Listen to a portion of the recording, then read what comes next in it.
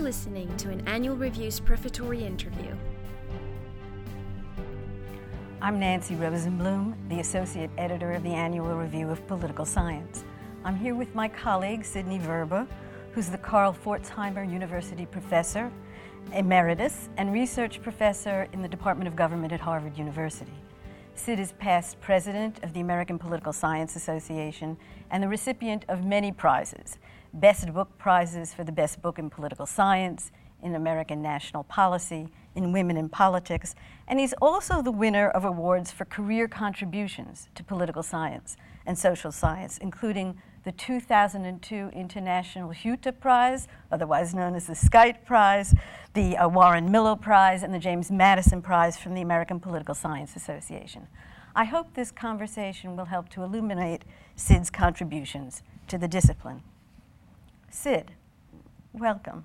Thank you. You've just returned from your 50th American Political Science Association convention. And in the introductory essay you've written for this annual review volume, you affirm your strong identity as a political scientist. How did that identity develop? What were the early roots of your interest in politics, in your family, and in the events of your youth? Well, I always think of myself as having been born in a very important political year, which was 1932, which was right at the beginning of the Depression and right, of course, at FDR's election. And my earliest memories, I think, are of both of those things. My parents were immigrants and had a little mom and pop curtain store in Brooklyn, and they spent a lot of time during the Depression worrying about how they were going to get from week to week. And of course, like many people of their background, they were fervent FDR supporters. So there was always politics even from the time I can have my earliest memories. The family we belonged to covered what I sometimes describe as the full range of American political views, from the extreme left to the moderate left. We had an uncle who was a fairly high person in the American Communist Party. My father didn't like him for that reason. My father was a moderate Democrat, something that I inherited and have remained ever since. One of my first political memories goes to the 1944 election, when billboards came up all over New York with a sign on it, "Clear it with Sidney." And I was really taken aback by that, how wonderful it was, and it was a statement by Franklin Delano Roosevelt. How wonderful it was that he was really thinking that he wanted to clear it with me, until my father explained to me that Sidney was Sidney Hillman, the head of the amalgamated clothing workers, and that this was a billboard put up by the Republicans, one, to suggest that that Roosevelt was dominated by the unions and maybe by the Communist Party, and also, I think, to give a little bit of an anti-Semitic message. And that kind of thing, both I remember as a personal event and something that's colored my view of Republicans ever since. I shouldn't begin this as a political scientist with a partisan comment, but these days, what else can one say? Well, how did you make your way from that partisan background into political science? Who were your teachers and influences? I think it really was a gradual drift. I mean, I was an undergraduate major in history and lit, which was the humanities. I took maybe one course in the government department at Harvard. But I then decided that when I graduated, I wanted to do something interesting. All my friends were going to law school. I wanted to go into the Foreign Service. And my then fiancée, and now my wife of 56 years, thought that sounded exciting. So I applied to and was admitted to the Woodrow Wilson School in Princeton, which was one of the places you could train for the Foreign Service. But it was the McCarthy era, and I decided this was not a good time to go into the Foreign Service. And since in the Woodrow Wilson School you took a lot of courses in the politics department, I drifted into that department, which was a wonderful, lucky break for me, because it was small, very good, with a number of really very good professors. And so I worked in particular with Gabriel Almond, who was the really rising star of American political science, but with a lot of other people. Your early work, Sid, was in comparative politics. And in fact, I think you coined the phrase comparative political behavior to try to describe what you were doing. Where was the field of comparative politics when you began to work with Gabriel Almond on the civic culture? And in particular, what led you to the revolutionary development of using large-scale cross-national surveys applied to political culture? Well, on what comparative politics was then, it was not comparative politics. There was always a course in American politics, and many of them, and the courses in comparative politics were usually courses about Britain or France or Germany or several countries. There really was no systematic comparison. I then got involved in this particular comparative survey study, which involved comparing across countries in some systematic manner. And I was also involved in a field that was just beginning, that everybody thought was important, though nobody really knew what it meant, including me, which was political behavior. So working with Almond, we were working on comparative political behavior. And to show you the fragmentation of the discipline back then, the first job interview I went to, which was at a fairly prestigious college, they had two openings, comparative politics and political behavior. And they asked me which field I was in. And I, at that moment, invented the term comparative political behavior. I then went up, was interviewed, thought it went very well. And of course, I didn't get a job offer. And it was about 3 or 4 years later when I met the chair of the department, who said to me, "Oh yeah, Verba, tell me, did you ever decide what field you were in?" And you had to be sort of identified. How I got to work on a comparative survey study, which was really innovative in those days, I should say was one of the other things that was lucky for me, is that I was lucky. I was working with Almond, and he was the one who decided he wanted to do a comparative survey and hired me as his research assistant, which I took as a job because I needed money, because my wife, who was like good wives back then, supporting me by teaching elementary school, had become pregnant, and I had to make some money. And as my in-laws told me, it was about time. And so I got a job working for him as a research assistant, and then out of his generosity, I got promoted to being a co-author on what then turned out to be a very important book, though I didn't realize that it was going to be when I was working on it. What do you think holds up from that book and what not? That's a very interesting question. I just came back from an anniversary celebration of the 50th anniversary of the civic culture in Mexico City, Mexico being one of the countries that was in the civic culture, and they brought together people from all over the world to talk about comparative survey research. And one of the things that holds up is that it really opened up a new way of doing research and thinking about research that has now become so common and really important, that one of its great legacies was opening a new way of studying countries cross-nationally, and also of studying what was then called political culture, again, something that no one knew exactly what it was, but it opened up brand new fields. If you look back, and I said something about this at this conference at the Civic Culture, from a retrospective view, a lot of it was naive. I mean, today you wouldn't do the simple surveys we did, you wouldn't do the simple statistical analysis, and even the notion of a civic culture was a very important one, but it really wasn't worked out fully. But I say that that's insignificant compared with what, in fact, it accomplished in terms of what came next. Lots of other people began doing it. And I think it really had a transformative effect on a good deal of the discipline. Let me ask you a little bit more about this. The next study you did was a 7-nation study of civic participation. Right. What did you learn from the first that changed the approach or the organization of the next one? Well, we learned several things. One was the civic culture was done in what was then the American imperialist way of doing research. Almond and I designed it in our offices in Princeton. We wrote the questionnaire. We got survey organizations in other countries to do the survey for us. We consulted with local scholars and the like. It wasn't that we were closed, but it was really an American project done elsewhere. The next project was done fundamentally differently. It was done with collaboration with scholars from 6 other nations and the United States. And if you think that makes it 1/6 as easy, it makes it 6 to the 6th more difficult, because everyone has a different view.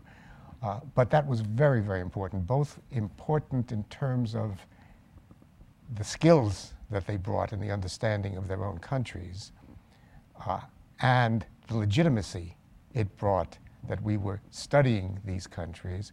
And I think that too has become a standard way of working.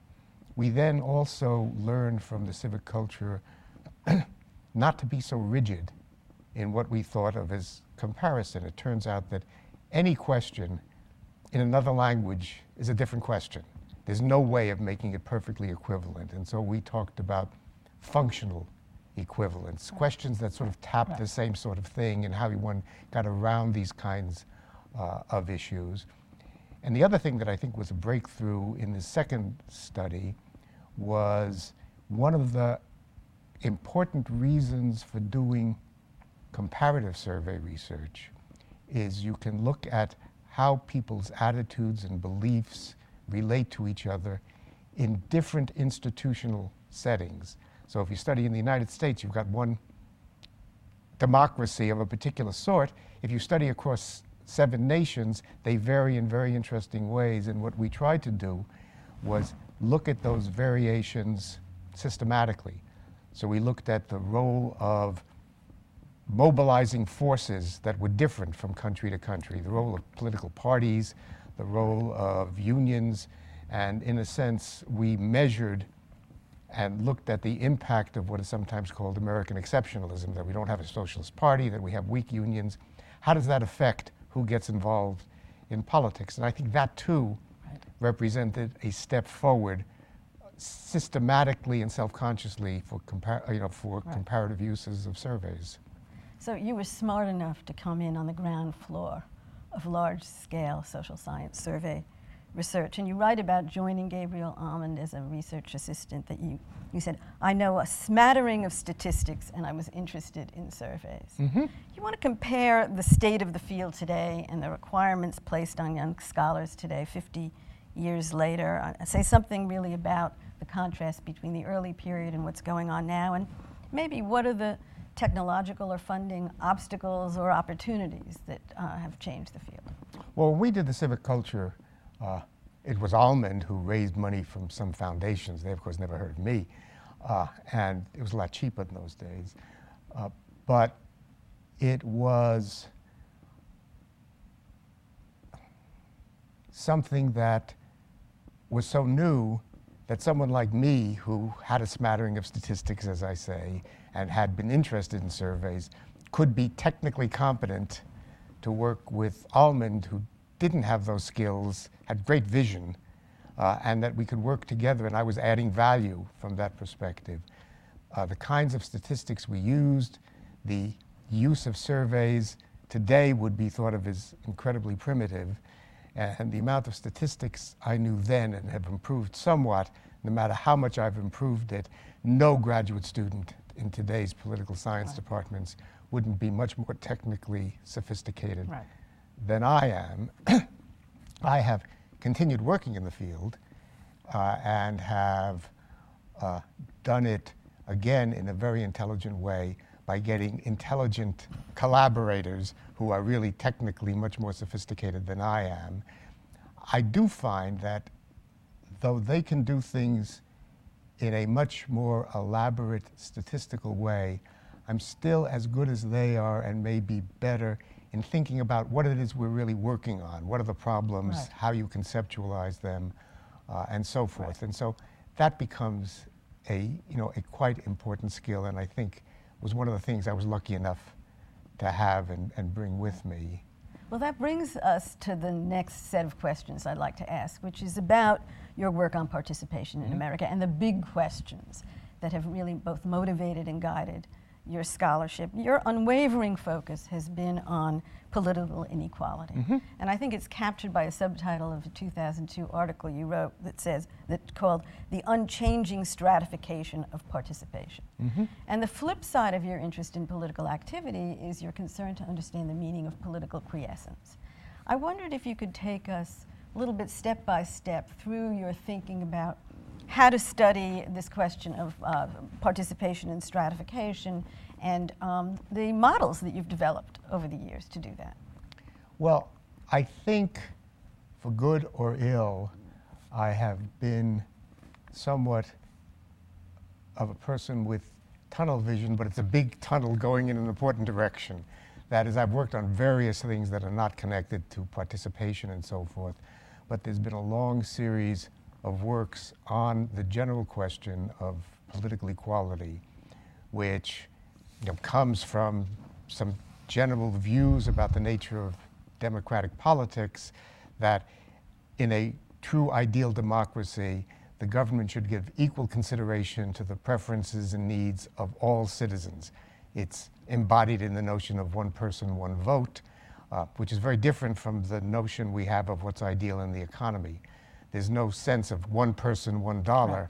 And in fact, one of the big themes of my work is the incongruity between these two, and how inequality in the economy undercuts the reality or possibility of equality in the political system. So it's been that general theme, but approached in a variety of ways. For instance, the second book, the one on participation in political equality, the Seven Nations study, raises the question of what is the impact on the quality of participation of the history of the party system, and whatever it was that made the United States not have an active socialist party or have a labor union system that up through the Gompers era was not really involved in mobilizing people to politics but protecting certain occupations.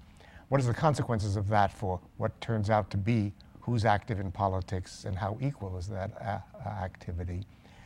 And then went on from there to a bunch of different books that took the same themes, the same concerns from different perspectives. I did a book with Kay Schlossman on unemployment. This was done in the Carter era when there was an unemployment rate almost like we have today, in fact very similar to what we have today. And the interesting thing was it was a time in which all groups in America were organizing. Women were, minorities were, gays were, the handicapped were. The unemployed were not organizing. And we sort of did a survey of a very large number of unemployed and a number of parallel people who were employed, trying to figure out why the unemployed didn't organize around unemployment. And it was a very important question in which we got some interesting answers. We then have done works, I have with various collaborators, on particular groups, on racial differences, did a book with Nancy Burns and Kay Schlossman on gender, why, despite the fact that women had the vote for almost 85 years at the time we did the book, they still were less active in politics than men. And why was it? I want to come back to that book, Okay. But let me first ask you, when and how did you develop the civic voluntarism model? Because that really was an advance over SES, which is what you and others had been using. So maybe you want to just very briefly describe the factors, motivation and resources and recruitment, and how that evolved. Well, this was the next really big book I worked on with two collaborators on participation, and it raised the same question I had raised earlier: who gets active in politics? And the earlier book really came to a descriptive conclusion: people with more money and more education, higher in SES, were more likely to be active. This book, this next book, really tried to ask what was it that led to activity by such people, and we looked at a variety of what we call factors.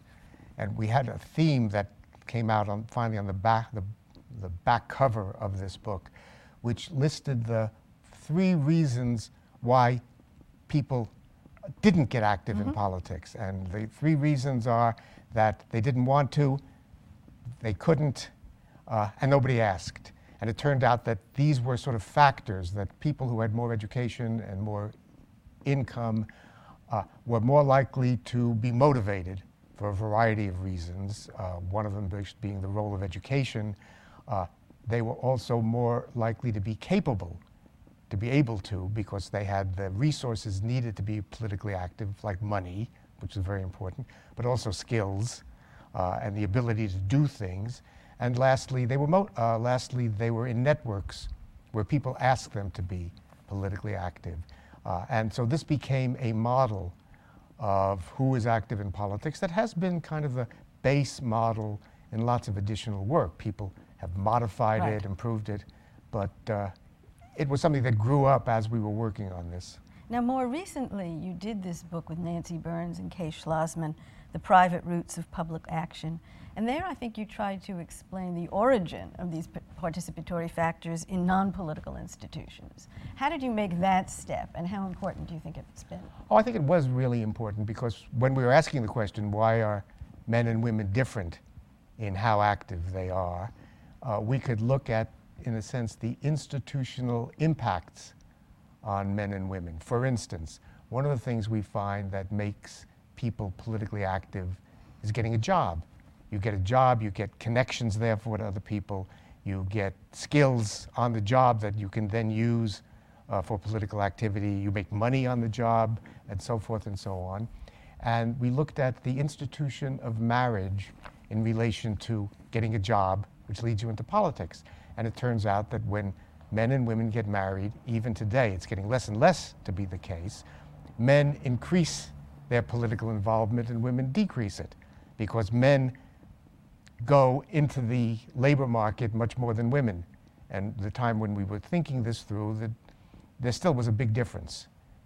And so it was the way in which institutions work differently for men and women, and not the same as some people think. So we looked at these as different populations and a variety of other things, the kinds of expectations that are placed upon people, and so forth. Is there a new phase of this work coming up? Well, we now have another big book we're working on that, fortunately or unfortunately, is probably going to be as heavy as the previous book. We decided after maybe a decade that we were going to write another book, because there were questions that had been left unanswered that we wanted to fill out.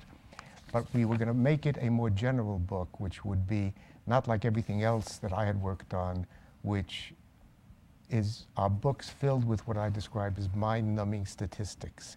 We never have a sentence without having 6 tables showing the sentence is true, and we decided we weren't going to gather any more data, which, as I once described it to somebody, is like telling the man at the customs desk in the airport, pay no attention to those little cellophane packages with white powder in them. We are addicted. So we then decided to build some data about not the role of individuals in political activity, but the role of organized interests, and have put together the largest database of organized interests, I think, ever, with 35,000 examples of groups organized in Washington. We have 4 different years with about 10,000, a little less than 10,000 in each year, and we are analyzing those data to come to a conclusion we sort of knew was there, it doesn't surprise anybody, was that if you add organized interests as modes of expressing citizen preferences to individuals as modes of expressing citizen preferences, it only makes the inequality more extreme. And so that what we find whenever we turn around and look at American politics, inequality seems to be there, persistent, and to some extent growing. Which brings me to my last and maybe most depressing question in this series, and that is, does political science have a solution to this persistent problem of stratified participation? And I'm thinking back to your presidential address to the American Political Science Association called The Citizen as a Respondent, where you seem to suggest that responding to a survey is a somewhat equalizing form of political participation. What do you think now about that? Well, I think that is true, was true, that surveys now are not only things done by scholars, but they're things that appear in the newspapers whenever anything happens, and there are thousands of them.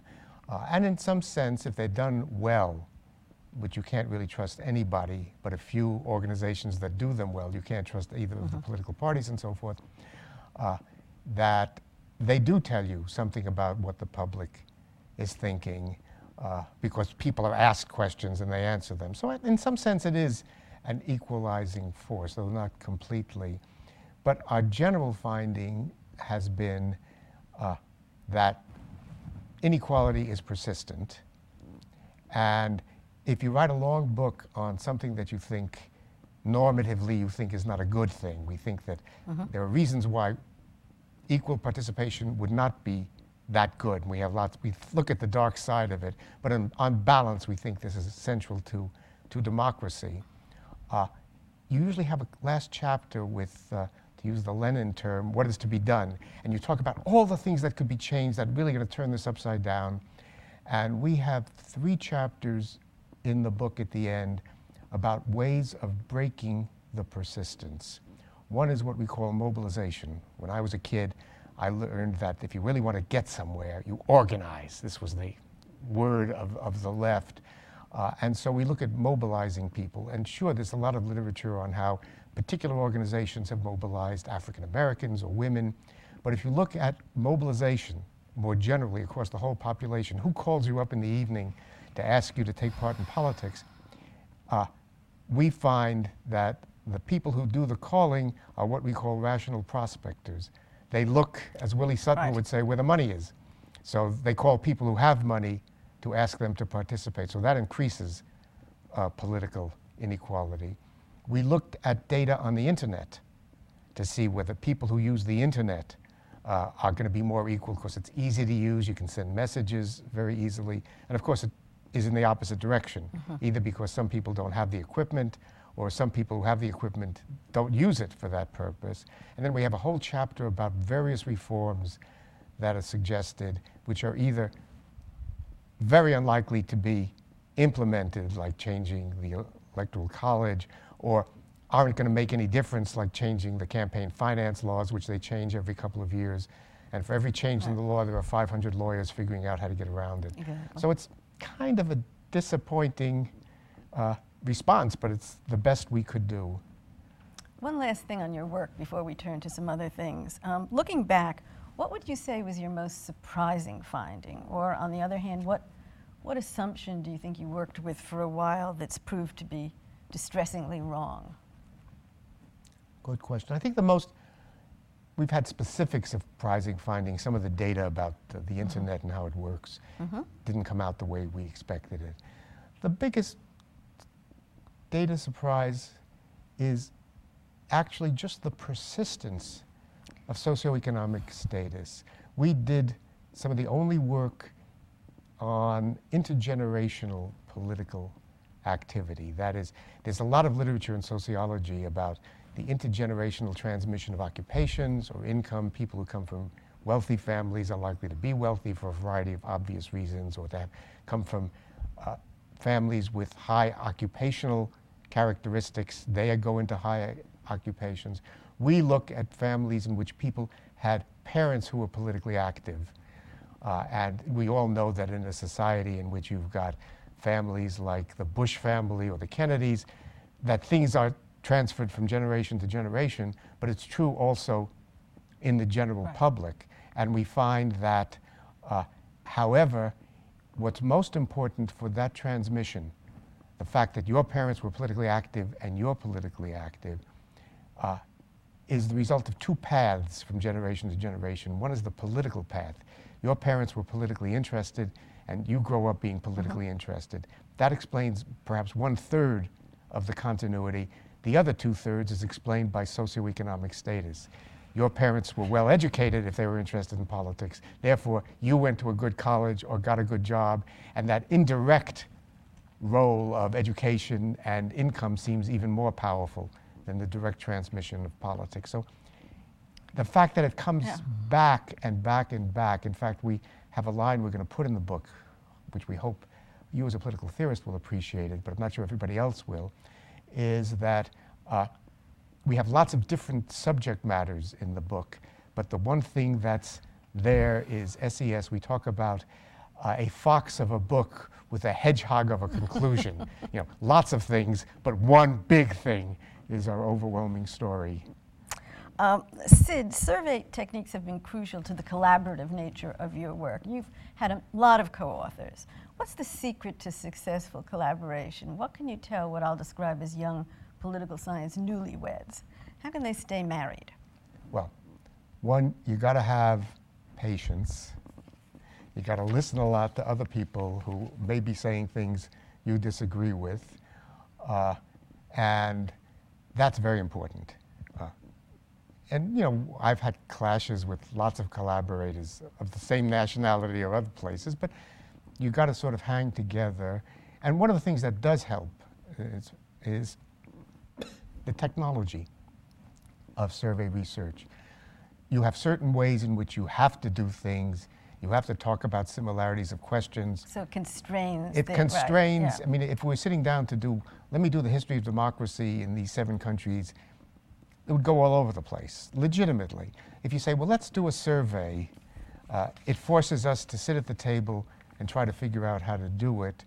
And as I say, we've become much looser in what we do. Our understanding of what it is we're studying doesn't have the rigidity we had in the civic culture, where we sort of wanted each question to be translated literally, and we no longer do that. So it helps a lot. I wonder if you want to say something about political science as an open discipline. You've borrowed from other fields. You've crossed the subfields of political science. You very early on were what's now called a multi-method researcher. How much can younger scholars today exploit this? Has it increased? And what do you think has been the importance of this for political science? Oh, I think it's been terrible. I mean, one of the things I like about political science is that it is an open discipline. Unlike two different polarities. One are disciplines that fragment because they have methodological disputes and they break apart, or they have ideological disputes. And I was once involved, when I was president of the American Political Science Association, in meetings of the various social science and humanities organizational heads. And I found that in general, political scientists, though we had as wide an ideological spread and methodological spreads that were quite wide, we had stayed together as an organization. And I looked across other disciplines, the historians, the anthropologists, the sociologists, God save us, and the Modern Languages Association, even the American Musicological Society, which I know about because my wife is a musicologist, was split between the feminist musicologists and the postmodern musicologists and so forth. And we managed to hang together. And when I gave my presidential address, I commented on that and said it gave me great pleasure. And I asked, why would this be the case? And I had 2 reasons. One, that we were just nicer people, which may be true, but may not be the strongest. And the other was that our business is in figuring out how to make collective decisions under circumstances where people have widely different preferences and values, and that we understand the nature of compromise. Not all of us do it, but at least we try to do it.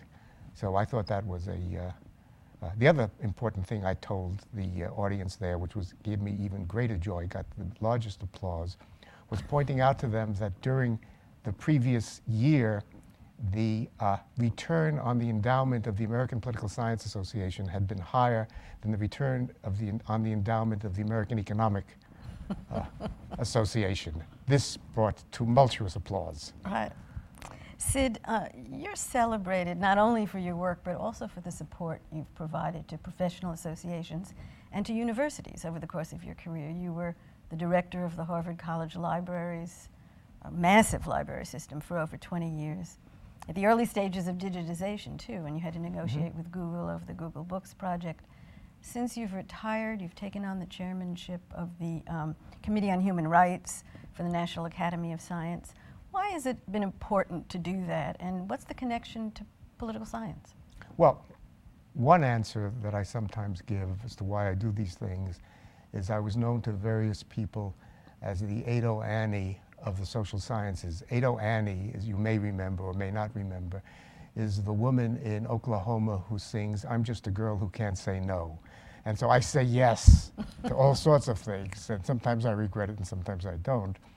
But in general, I mean, I have found these other jobs are both interesting. Taking on the directorship of the Harvard Library in my, I guess at early 60s maybe? No, I guess mid-50s, I think was the way of avoiding a midlife crisis. I mean, I didn't go off in other bad ways. I took a job that was really different from what I had ever done, very challenging, so that I could continue doing my research and teaching, but nevertheless, this gave my mind a new direction to go in. And so this has been true of a variety of things. I've done them around the university. I also, I guess, have some kind of a civic obligation feeling in myself. I also find that it is useful, often not in a very specific way, but it is useful being a political scientist. I mean, in the library job, I was not a librarian. I still couldn't quite explain to you the Library of Congress cataloging system, which is the basis of everything. But nevertheless, I found that I was better off being a political scientist than a library scientist, because so much of what we were doing involved now the collaboration among libraries, libraries in Harvard, which Harvard, as you know, has a very diverse and dispersed organizational structure. But we spent a lot of time collaborating with the Library of Congress, the New York Public Library, consortia of libraries around the country. And it was very important to have the kind of political scientist sense of how institutions work. This has been true also in my work as chair of the Human Rights Committee at the National Academy. I did it because I thought this was something important to do in terms of human rights, which is an important goal. But I also found that the members of the committee are, like most members of the National Academy, are natural scientists. I'm a social scientist. And I find that they're all infinitely smarter than I am, certainly in their field, but in general, I get the impression. But nevertheless, I have a sense of how social institutions work and how you negotiate. That's helpful. And so it's a nice mixture. We're coming to the end of our time. You're famous, finally, Sid, as a master of jokes. And colleagues, myself included, come to you all the time when they need an apt joke for a specific occasion. You have jokes about lawyers and rabbis and priests and economists. What about political science? Good question. I mean, I know lots of jokes about lawyers and economists, psychiatrists. We need one for this interview. Okay, for political science. I don't think that there are any that I can think of that are directly about political scientists. Here's one. In the book, Designing Social Inquiry, that Gary King and Bob Cohane and I wrote, that's known as KKV, we talk about description and how it is important not only to have these fancy explanations, but you have to have accurate description of what's going on, and that this involves clear statement of facts that are verifiable. But we also talk about what we call descriptive inference. That is, you don't want to know that this happened at this place. You want to take a fact and make it more general by inferring its implications. So I'll tell you a story. Like many of my stories, it's a Jewish story. It's about an elderly Jew on a train in Eastern Europe in the old days. And he overhears that the young man sitting in his compartment is going to his village. And so he thinks to himself, he's going to my village. But why is he going to my village? There are only two kinds of people in my village. There are Jews and peasants. He's too well dressed to be a peasant, therefore he must be a Jew. But why would a strange Jew be going to my village? We don't sell anything in particular. Therefore, he must be going to look for a wife. But the only family in my village that has an eligible daughter is the Shapiro family. Therefore, he must be going to marry Shapiro's daughter. But Shapiro would never let his daughter marry a stranger, yet I don't recognize this young man. Therefore, he must be the son of some family that moved away from the village when he was very young, and that's why I don't recognize him. But the only family in the village that had a young son and moved away was the Kostrinsky family. So therefore, he must be Kostrinsky's son. And I know Kostrinsky. He moved to Budapest. And if he moved to Budapest, he would change his name to Kossuth, and his son would become a doctor like his father. So as they're getting off the train, he walks up to the young man and he says, "Excuse me, Dr. Kossuth, but if the Shapiros don't meet you at the station, I can show you the way to your fiancé's home." The young man looks at him very puzzled and says, "But how did you know?" Logic, young man, logic. So I think political science includes finding facts and logically deducing things from them. Thank you, Sidney Verba. Thank you very much. You've been listening to an Annual Review's prefatory interview. For over 75 years, Annual Reviews has guided scientists to the essential research literature in the biomedical, life, physical, and social sciences. Learn more at annualreviews.org.